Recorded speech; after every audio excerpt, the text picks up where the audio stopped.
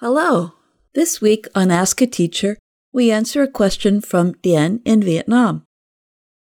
Dear VOA, I am writing to ask a question about the difference between drop in and drop by. Thanks in advance.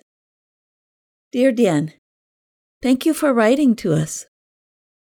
Both of these expressions mean to pay someone or something an informal visit.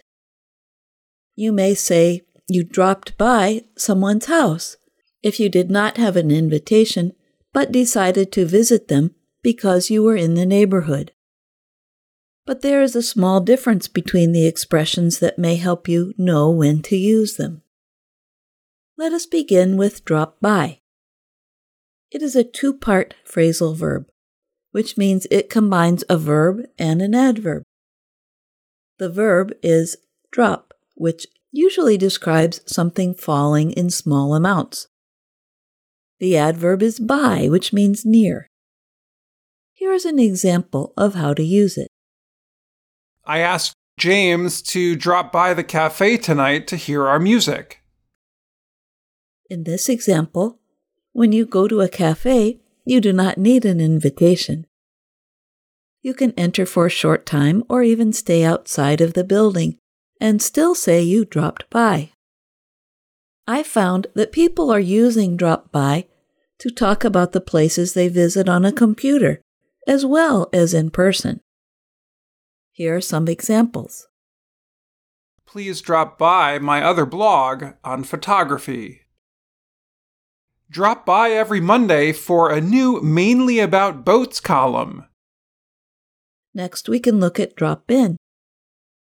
This expression can be a 2- or 3-word phrasal verb. The 2-word form, drop in, can be used like drop by with one difference. If you go to a place and plan to enter it, you would say, I was passing your street and I thought I'd drop in. Do you have time for tea? If you did not plan to enter the house or building, you could use drop by, as in, I will drop by tomorrow and put the letter under your door. The 3-word phrasal verb is drop in on.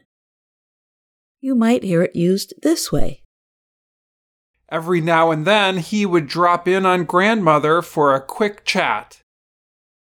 You can tell from this final example that we use drop in on when we are talking about entering someone's home. The middle of the night is a bad time to drop in on a friend, but we could see that Megan needed help. I hope this helps you understand when to use these expressions, Dien. Maybe you can practice them next time you drop by an English class.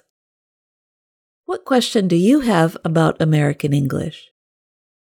Send us an email at learningenglish@voanews.com. And that's Ask a Teacher. I'm Jill Robbins.